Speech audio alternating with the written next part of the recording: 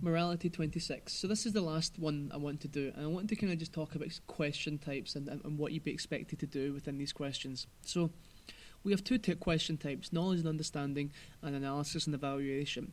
For knowledge and understanding, you're basically being asked to give facts about what you know. What does community service involve? Describe one story where a person has been put to death. You've been asked really simply to recall facts that you've heard in class or read or studied. The way we'd like you to structure these is the define, explain, example. So define the point, explain what it means, and then give an example. Some things, however, you won't be able to give an example for, so there would be asked you to give a fuller explanation to it. So if we were to say, what is a fine, or describe what a fine involves. A fine is where a person is asked to pay money for doing a crime. That's the definition of it. Then we're going to go on and explain it.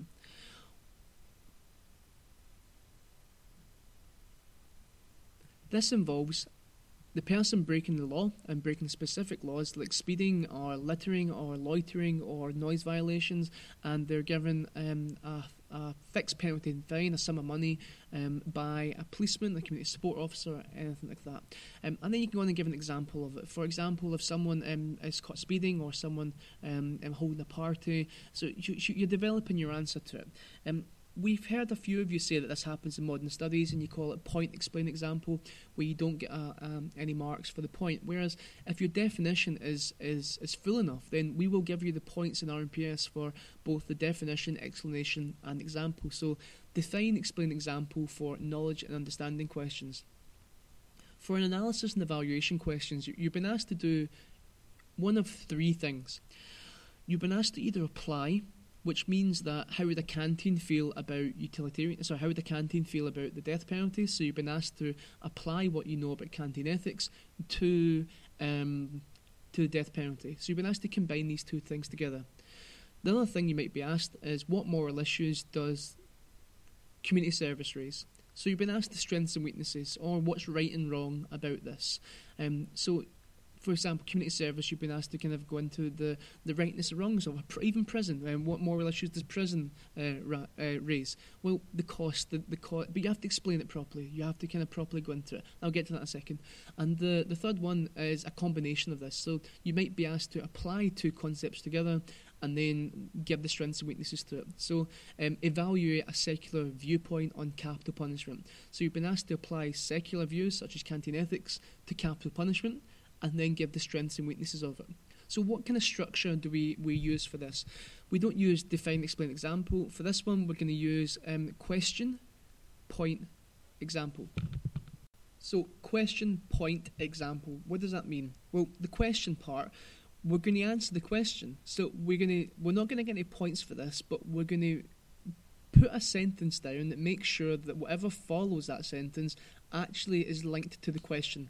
So if the question asks, evaluate one secular viewpoint on capital punishment, we're going to start the answer off by one evaluation of a secular viewpoint is, or one secular viewpoint is. So we're making reference back into the question. We're not going to get any marks for this, but what we are going to do is make sure that the marker and you both know that whatever comes in that answer is directly linked back into the question. After that, we're going to make our point. So we're going to describe a secular view on capital punishment. We're going to make our point. What would a secular feel about capital punishment? So a utilitarian view might be that utilitarians apply the greatest happiness principle in this situation and explain my point in full.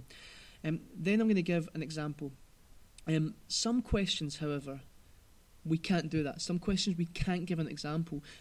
What we're going to do then is give a fuller explanation. So question, point, example, but sometimes if we can't give an example, we're going to replace the E with an explanation. So question, point, and explanation.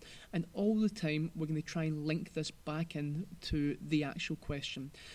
If the question's asking you how might a utilitarian respond, you're asked to apply the two. What moral issues? The moral issue seems to be one that's sticking some of us in the class. Moral issues are issues of right and wrong. So what issues does prison raise about right and wrong? locking innocent people up, because that's obviously wrong. The cost of prison, should we be spending the money on better things? So what issues of right and wrong does it actually raise? How effective is question. So how effective is community service? Again, strengths and weaknesses. Evaluate a religious viewpoint. So you've been asked, first of all, to give us the religious viewpoint and what's good and bad about these sort of religious viewpoint. Keep in mind the number of points that the question's actually worth. If it's worth 10 points, then you need to mention 10 points, okay? Like we said in class, try and not use commas, try and use full stops. This means that it forces the marker to consider that sentence on its own. So it forces the marker to look at a sentence individually. If you try and squeeze too many points into a running sentence, then the marker might think you're trying to repeat the point or give the same point. So always split up your sentences with full stops and make sure you have at least 10 distinct points within any answer. Sorry, that's assuming it's a 10-mark question, but make sure you have enough marks to fulfill enough points to fulfill how many marks the question's actually worth.